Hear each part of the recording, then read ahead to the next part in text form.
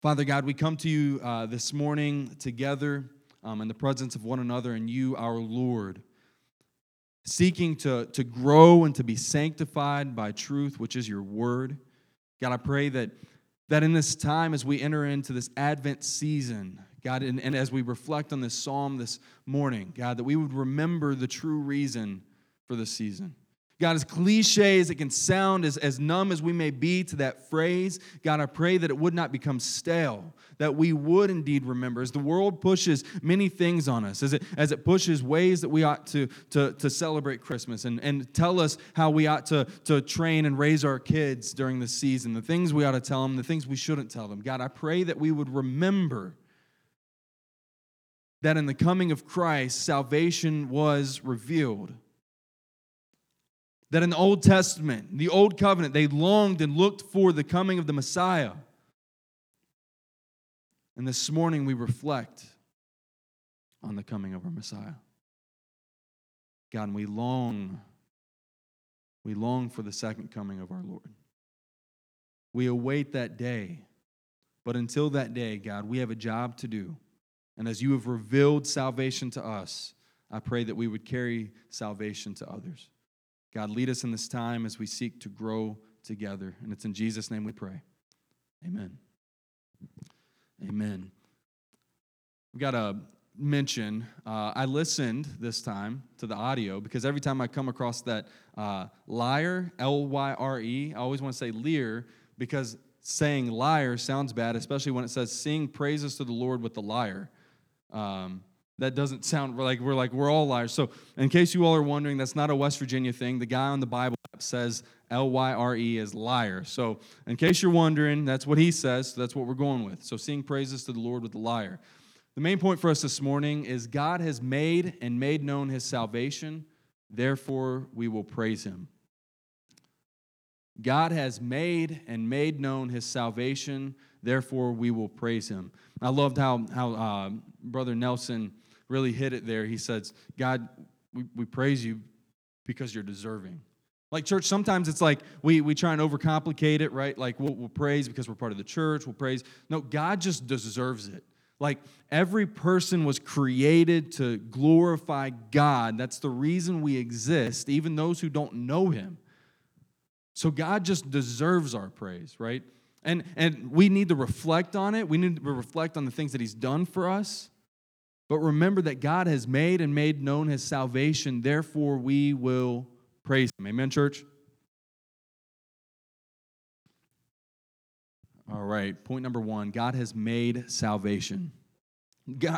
Salvation belongs to the Lord. Salvation is of the Lord. Salvation, God is the author of salvation. And when we understand that, we can better understand the psalmist here and think about how we reflect on God and his works and what he has done. And sometimes, we talked about it last week, we try and think about things that God has done and reflecting on what God has done and how he showed us grace and mercy through the week. And we could do that. We could come up with a whole list through this week if we really sat down and paid attention to the hand of God in our life. But if we really want to make it simple, the easiest way is to look back as a believer at the moment God saved you, because that was a marvelous work. And if he did nothing else in the rest of your life, he still deserves to be praised because of that. Amen? Amen. And we look for all these mighty signs, and believe me, God is at work. You can go back and read Esther. God's not mentioned one time in Esther, but guess who's at work in Esther? God. God is working his plan and his will out through his people. And if we just want to see the hand of God and see what God has done for us, look at salvation. God has made it. He's the author. Right? We don't have to look for any other salvation. There is no other way. God has given us the way. God is the author. God has made salvation. Psalm 98, verse 1. Oh, sing to the Lord a new song, for he has done marvelous things. His right hand and his holy arm have worked salvation for him. So this psalm is most likely one that is dealing with some sort of military victory. As R.C. Sproul notes, he talks about how this is a very general psalm and song to the Lord and praising him. And this probably has to do with some kind of military victory where Israel has been delivered from their enemy. But it is indeed prophetic in how we can read it today and understand it as our spiritual victory in Christ Jesus. This is very prophetic of Jesus and what happened because of Jesus' coming. So as we enter into the season, be thinking about that God has made salvation, and we have victory in Christ Jesus our Lord. But it is his work. Notice that the psalmist is saying, oh, sing to the Lord a new song, for he's done marvelous things. Like, what marvelous things has God done? Look back at salvation. His right hand and his holy arm have worked salvation for him.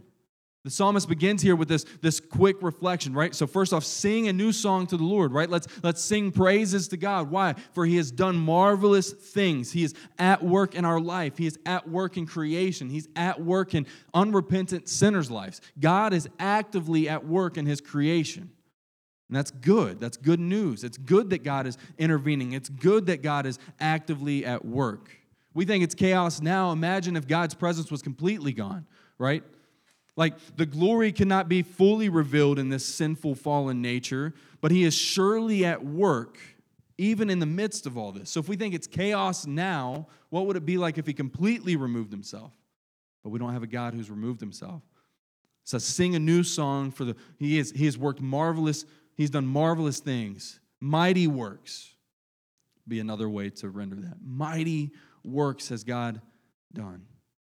So the psalmist is reflecting on the works of the Lord. Now, I don't want to beat this point dead because we talked about it last week, but reflecting on the work of the Lord is such a helpful and beautiful and practical practice for believers. That we can sit and we can reflect in the morning on what God has done for us in the day past.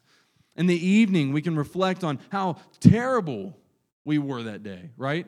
Like, we joke about it a lot, but I know, like, for Christians, a lot of the times it's like behind like the wheel of the car, and we're frustrated. Someone cut us off, or they're not going quick enough. They're not up to our speed, so we get mad and we get angry. But it's okay because God doesn't see that. But we reflect in the evening, and we're like, that wasn't Christ-like behavior, right? That I got mad for someone going 35 and a 35. Look, I'm one of those that goes 35 and a 35. And if you all get behind me, I'll set it to 33 and put it on cruise control rolling through Medina. I do that kind of thing. I'm that kind of petty. I don't get mad. I just get even, right? I'm just like, you want to go slow? Then we'll go slow, right? As long as I know that you can't pass me, we'll just set this on cruise control and ride all day. But the psalmist is reflecting on the goodness of God. Churches, I wonder, like, when I read the Psalms, like, am I doing this enough? Like David and his ups and his downs. The one thing that you knew about David was he was a man after God, right? That he loved the Lord. That when he was confronted by his sin, right? When he was shown and exposed the sin of his life, he would fall to his knees.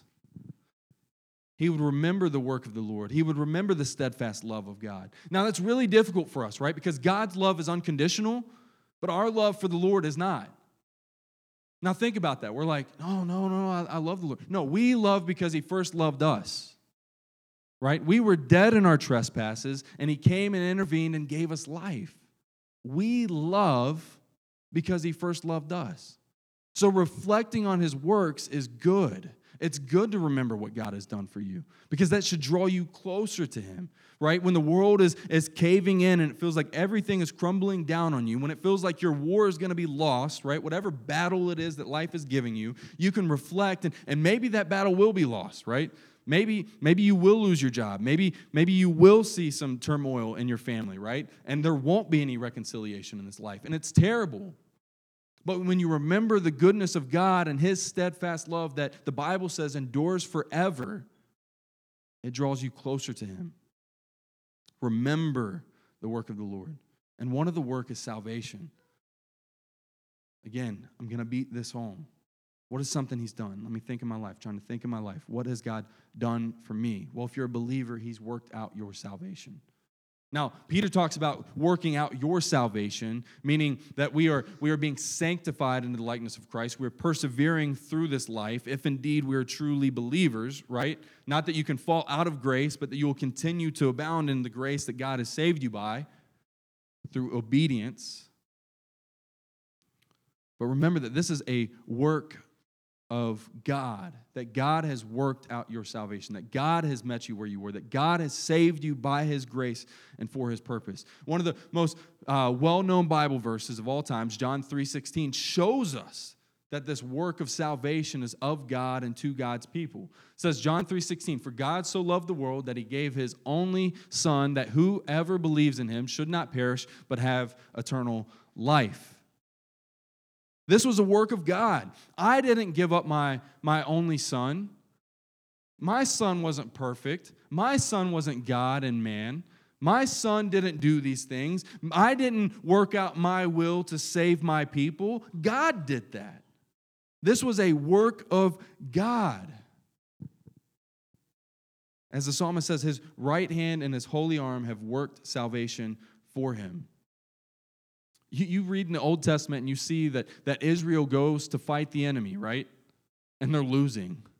And then God does something to push them back, to wipe them out, and to deliver His people. And it's so true of Christ Jesus, our Lord, we are reflecting on in this season, the coming of Christ and what Christ came to do, that we have seen through Christ that God has worked out His salvation for His people. This is God's work. The Father gave His Son for His people. It's a work of God. Ephesians 2, verses 8 and 9. For by what, church? Grace you have been saved through faith. And this is not your own doing. It is the gift of God, not a result of works, so that no one may boast. I love how that Paul writes it there. It's not gift, it's not some gift, it is the gift of God, right? That everything that we experience as believers is a result of that salvation, that gift from God, the gift from God, salvation, that God's grace has been bestowed upon you, that He has taken you, He's dragged you. The Bible paints this vivid picture of being dragged out of our sin. Also paints this picture that we are dead in our trespasses, dead and not doing anything, not working out our salvation, but being given this gift of life through Christ Jesus and faith in Him by God's grace and being redeemed out of it, being delivered, just as the Israelites were delivered from their enemy time and time again. And it shows us the deliverance that we have in Christ Jesus. But we have to first understand that the salvation is the work of God in your life. This is God's doing. The psalmist recognizes God's hand at work in their victory, just as we, church, should recognize God's hand in our victory. That we don't overcome things because of our power. One thing that we've been hammering home is Paul in Philippians 4:13. I've talked about it every week that I've preached in the Psalms this month. As Paul is saying that he's learned to become content in any situation. When he's low, he'll praise God. He knows how to make much of it. When he's got a lot, he'll still praise God and make much of it. And then he says, I can do all things through Him who strengthens me. When we understand that salvation is God doing, when we understand that it is God's work in our life, it leads us to a place of praise. And I don't want to get into the third point, but it does. All of this is leading, right? That God has made salvation. That God is the author of salvation. Paul isn't the author of salvation. Paul didn't come up with, this is what Jesus did, so we can make this into some kind of cool salvation where God's people are redeemed. No. It's God's doing. Therefore, we'll praise Him. And God has also made known His salvation. Point number 2. God has made it, And he didn't just withhold it, right? There was a veil for a time in the Old Testament where there was a mystery, and they were longing for the Messiah, and they were praising God. They were saved and justified just by faith, the same way that we are, but they were longing for the Messiah. They didn't know what it would look like. They didn't know how everything or all the details would play out. They were given a lot of prophecy. They were given a lot of imagery. They were given a lot of language, things to look for, and signs when the Messiah would come. And then God made it known. God made known his salvation. I was watching this video, and it reminded me, like we like to talk about things, but then hide it, right? Like, guys, you all should see this painting I painted. It was phenomenal, right? You just have to see it. Show it to me, right? It's cool. It's cool. You have to see it. And you're like, if it's so cool, if it's that spectacular, show me. Surely you've got a picture. You've posted it on Facebook, right? Anything cool we do goes up on Facebook. It's no, it's a cool picture, Brother Mark. I know you don't think I'm a painter, but I'm just going to withhold it, right? No, anything that good, right, should be revealed. And if you are wondering, I'm a terrible painter. I can't draw a straight line. My handwriting's terrible on here too. So all I can do is write in cursive, and that I can show you after service if you don't believe me. That's what I did in lockdown last year. I learned how to write in cursive again. But when there's something good in our life, when there's something worth sharing, we don't withhold it. I mean, the most tangible thing that I could share with you all is when you have a child, right? You don't withhold the cuteness of a baby, right? That's why you keep Monty in here. Yeah. Woo! Yeah, look at the cuteness of baby Monty. Yeah, he's smiling. He's so cute. Nice little Lion King moment for you. You don't withhold the cuteness of a child, right? You share that. And we get to share in the joy of the baby and the joy that babies bring to us, right? And we get to share in the joy that Jesus brought to us. That God has made known his salvation. That it wasn't withheld. It wasn't something that we had to ponder on. It was no longer a mystery. Paul talks about this mystery being revealed. So we start Advent today, the celebration and reflection of the coming of Christ. This is such an important time as we reflect on the coming of our salvation. That Jesus wasn't just the homeboy that we paint him out to be now. This was the coming of the Savior of the world. As John the Baptist said, behold, the Lamb of God, the Savior of the world, the one who comes to take away the sin of the world. This was a big deal. This was not just some child. This was not just some man. This was God in the flesh coming to pay for the sins of his people. It's so good. And we have to reflect on that. This isn't optional, right? We can do better. Or we can do worse at our reflection of what God has done. But God has made known his salvation. We should remember it. We should reflect on it. We should celebrate it. We should praise him because of it. But he has made it known. It's not a hidden mystery. You see, it was in the birth, life, death, burial, and resurrection of Christ that salvation was fully revealed. Look in Psalm 98, verses 2 and 3. The Lord has made known his salvation. He has revealed his righteousness in the sight of the nations. He has remembered his steadfast love and faithfulness to the house of Israel. All the ends of the earth have seen the salvation of our God. So this is, again, a little bit of prophecy. One day we know that the ends of the earth will hear of the salvation. We don't know that everybody's heard. There's still tribes and tongues that haven't heard the gospel, that don't have the gospel or the Bible in their language. So we're going and we're faithfully sharing. But this victory, this military victory for them, everybody had seen the hand of God.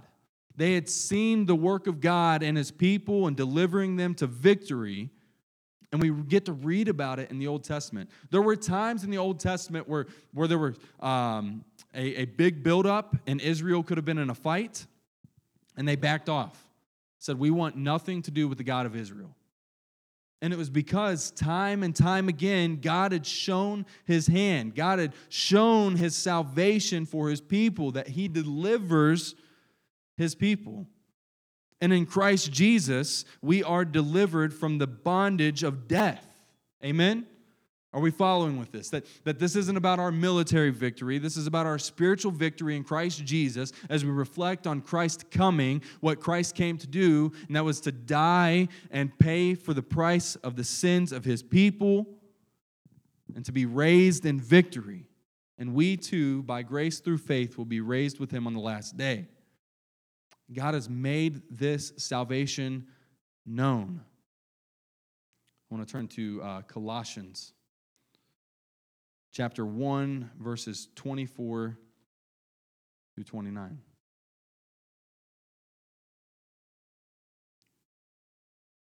Paul writes this. It says, "Now I rejoice in my sufferings for your sake, and in my flesh I am filling up what is lacking in Christ's afflictions for the sake of his body, that is the church, of which I became a minister according to the stewardship from God that was given to me for you, to make the word of God fully known, the mystery hidden for ages and generations, but now revealed to his saints. To them God chose to make known how great among the Gentiles are the riches of the glory of this mystery, which is Christ in you, the hope of glory. Him we proclaim, warning everyone and teaching everyone with all wisdom, that we may present everyone mature in Christ. For this I toil, struggling with all his energy that he powerfully works within me." Paul talks about this mystery. To them, God chose to make known how great among the Gentiles are the riches of the glory of this mystery. What is this mystery? Which is Christ in you, the hope of glory. That, church, we have a future hope that has been revealed and given to us in Christ Jesus. And he says this is what he proclaims. Him we proclaim, warning everyone and teaching everyone with all wisdom, that we may present everyone mature in Christ. God has made known his salvation. We don't have to wonder, what is this? There was a mystery of the Gentiles receiving salvation. But there was also this veil, right, of what was going to fully happen when Christ came. We knew that he was, you can read the Old Testament, you know and have everything that they had. You knew that the Messiah was coming to pay for the sins of his people. But now it's been revealed. We know salvation has been made known. God didn't just make it. He made it indeed, but he revealed it. He showed it to us by his word. Church, this is why it's so important that we stick to the Word of God, because it shares and shows us the salvation of God.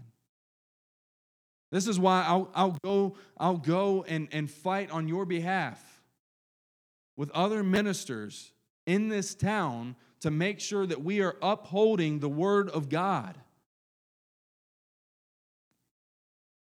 Because it's in the Word of God that people are saved. We are shown salvation. I had a chat with a minister in this town and said the Word of God is not inerrant and it doesn't really matter. Like, what do you need? Like, what if someone just had these dreams? And it was like, the Word comes through hearing and the hearing through the Word of God. I don't get why we're getting away from the Word of God when it says that we are saved through hearing and hearing through the Word of God. What are we proclaiming when we go out? It's the Word of God. It's salvation, which has been revealed to us. So, church, just as salvation has been revealed to us, you being saved in Christ, if indeed you've repented of your sins and believed in the gospel, are now given the commission to go and to reveal salvation to the world. That is the calling that God has placed on your life. That you are to go and to make known his salvation, just as it has been made known to you. That is good news. That is a weight, right? That is a big job. But when you realize this is what you are to share, you don't have to come up with some fancy presentation. You can throw clip art out the window, right? Clip art's like old anyways. Still trying to tell Pastor Mark that, like, we don't use clip art anymore. Like, it's so gone. You can just message Aubrey if you need a new graphic, right? Like, we can do those kind of things for you. But your job is to share this. And church, that's great for a hillbilly from West Virginia, because I lack in speech. right? And that may be, I know some of you all are like, man, like, I don't know how you get up there and do it. I don't either. Like, sometimes I'm just scared, and I just, like, look at Kathy and I, and I'm like, it just warms me up and just makes me happy, and I can get through this, right? Church, it's the Word of God. This is what we've been given. This is how God has chosen to reveal His salvation. Why do we need the Word? Because God has chosen to use it and to reveal Himself to us through it. I mean, that's good enough, isn't it? That God has chosen to use His Word to reveal Himself to us. And we are to go and to reveal Him and His salvation to others. That is our job. And when I say that, I'm not saying to go and to reveal all sorts of deep and intellectual doctrines, right? No, I'm talking about the cross. I'm talking about the gospel. 1 Corinthians chapter 1, verses 17 and 18. Paul says this, "For Christ did not send me to baptize, but to preach the gospel, and not with words of eloquent wisdom." Listen to this, church. You don't have to go out and find the pond, right? Baptism's important, but Paul talked about the gospel being of the utmost importance, leading people to Christ. "For Christ did not send me to baptize, but to preach the gospel, and not with words of eloquent wisdom." You don't have to be the smartest. You don't have to have it all laid out. You don't have to have it all figured out. You just got to know the gospel. And if you've been saved, you should know the gospel. "Did not come with words of eloquent wisdom, lest the cross of Christ be emptied of its power." The issue when we go in and make it about us and about our presentation is that we are not making known the salvation of God. We are making known the salvation of man.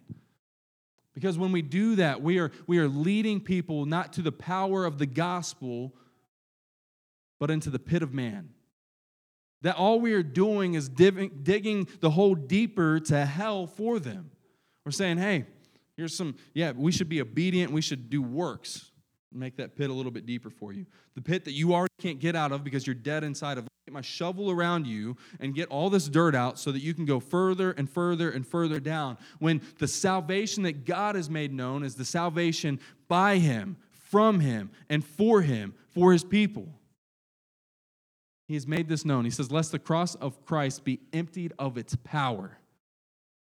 For the word of the cross is folly to those who are perishing, but to us who are being saved, it is the power of God."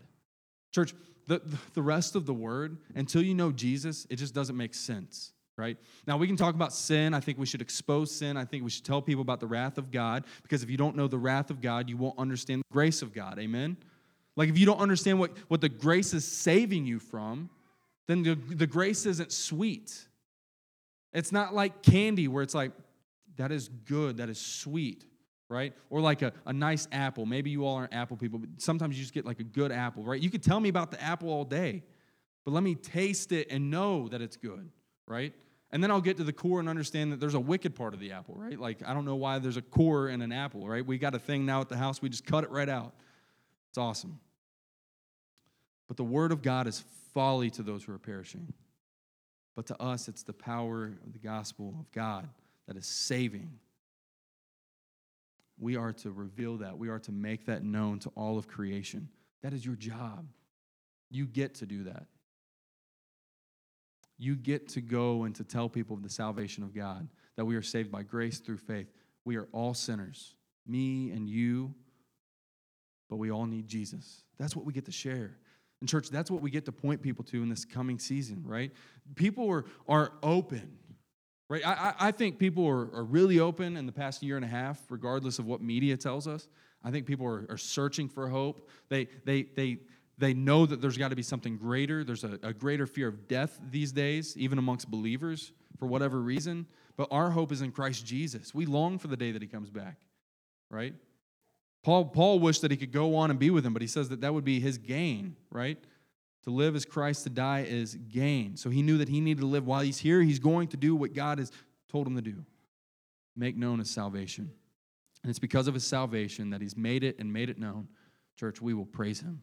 Point number 3. We will praise God. And there's nothing wrong with reflecting on what He's done and praising Him because of it, right? Like, as much as we'd probably love to have this unconditional love for God, He loved us first. Therefore, we love Him. It's a response, and it is a correct response, church. When we look to what Christ did, when we reflect in our time of communion, when we approach the table, when we gather together and remember the things that God has done, it is a proper response to praise Him. As Nelson said, I can't hammer that home enough. We praise you just because you deserve it. You and you alone deserve it. Like I have to convince my wife that there's reasons to praise me. God doesn't have to convince us of anything, right? We can look at His work and it's done. Like when I tell Aubrey, I'm like, you should be happy, right? I'm a good husband. Like, think about it. Think about it, Aubrey. Like, go back like a week ago, 2 weeks ago if you have to. I was down and under the weather for a little bit. So you got to give me a break. Show me some grace. But I'm good, right? God deserves it. He and He alone deserves the praise. We can look at everything that He's done. And the call here is for us to praise Him because of it. And not just us, but this personifies all of creation, even the earth, right? It gives the earth clapping hands. Let the rivers clap their hands, right? I assume that's why waves crash and it makes a clapping sound. It's like they're trying to praise God, right? Verse 4, make a joyful noise to the Lord. That's a loud noise. That's like a battle cry, right? You don't have to sound good. Just lift it up. Lift up the joyful noise to the Lord. All the earth, break forth into joyous songs and sing praises. Sing praises to the Lord with the lyre and the sound of melody, with trumpets and the sound of the horn. Make a joyful noise before the King, the Lord. Let the sea roar and all that fills it, the world and those who dwell in it. Let the rivers clap their hands. Let the hills sing for joy together before the Lord, for He comes to judge the earth. He will judge the world with righteousness and the peoples with equity. Jesus is coming back. You see, they longed for the coming of the Messiah so that salvation would be fully revealed, that they could see it in its fullness, that Christ paid the price for His people. We get to reflect on it, but church, Jesus is coming back. And it's not going to be this same first visit from Jesus. He is coming back to judge the earth. And it says that He will judge the world with righteousness, judge the peoples with equity. God's judgment is just. He is a righteous and a holy God. We are called to be like God. We're not called to get God to be like us. When He comes back, He is judging according to His word. And all people who are found apart from Him, resting their hope in anything other than the death, burial, and resurrection of Christ, they will perish. They will be separated for all of eternity. But church, salvation has been made and made known by God to us. So we as believers rejoice in the hope that we have in Christ. And we go and we tell people of the judgment that is coming by pointing them to the finished work of the cross of Christ. And this season isn't just about the coming of Jesus. It's about what Jesus came to do. We cannot miss that, right? Like Christmas is pretty much like Easter, and Easter is like Christmas because everything ties in together because it is God's unfolding redemptive story for all of creation to hear. And it's good. It's good news, and He deserves praise because of it. Ben, you can go ahead and come back up. I want to end with this. Romans 15:13. May the God of hope fill you with all joy and peace in believing, so that by the power of the Holy Spirit you may abound in hope. See, may the God of hope fill you with all joy and all peace in believing. You're good, brother. You can come up. I can see you. Me and you, we're not the tall ones, right? So I got it. All joy and peace in believing, so that by the power of the Holy Spirit you may abound in hope.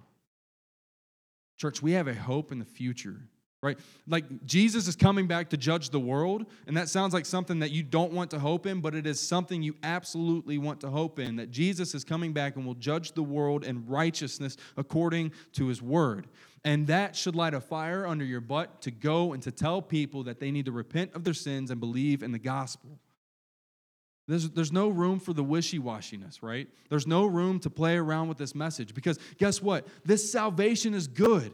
It sets people free. It sets them off of this journey that they have to go and find salvation somewhere else. They have to go and be good enough. Even the most unregenerate person in this world walking on this planet knows that we cannot obtain salvation on our own. It is God's doing. He's made it known for us and therefore deserves the praise. He deserves our repentance and He deserves our turning to Him and repentance and faith in Christ Jesus.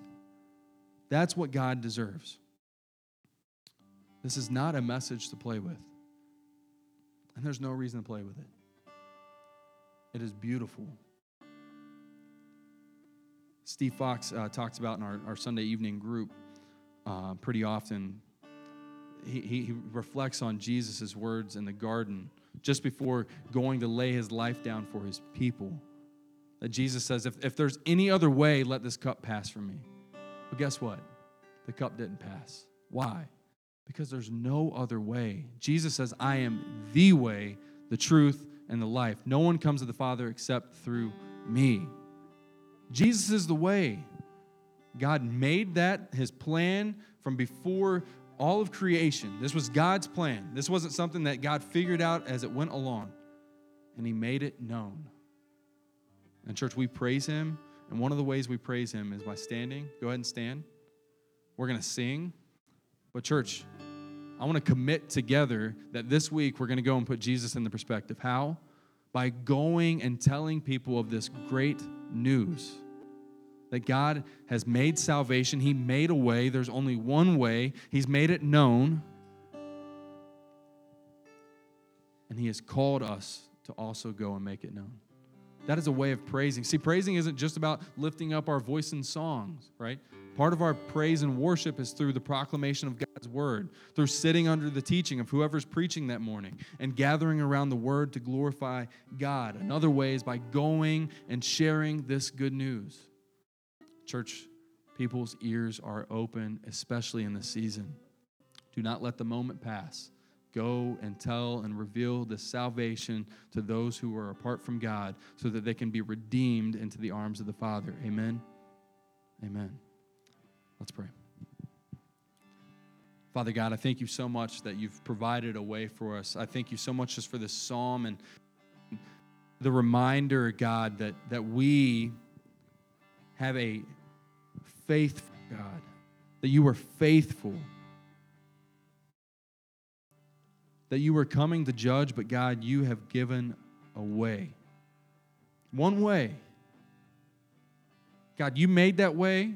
You made it known, and we're here to praise You. And I pray, God, that we would go, not just this week, not just in this season, but God, that we would be evangelists for our life. God, some of us maybe are more gifted. You've gifted some folks a little bit more in this area. But God, we've all been shown, if indeed we're saved, right? If a person has repented of their sins and believed in You, God, they know of that joy. And I pray that this would be a season to share of that joy, to share of that salvation that met us where we are. And God, I pray that You would just draw that person that we share with this season. I pray that You would draw them to Yourself. We thank You and praise You for Your salvation. We thank You for the way. God, I pray that You would just receive this last song of worship from us as we lift up a joyful noise together, loud and out of tune and out of sync and out of pitch, whatever it might be. God, we are praising You. We lift up our battle cry, lift up all our praise and all of our being. God, I pray that You would be with those who are missing this morning. God, that You would just draw them to Yourself through Your word. And God, that You would sanctify us all as one body. It's in Jesus' name we pray. Amen. Let's sing.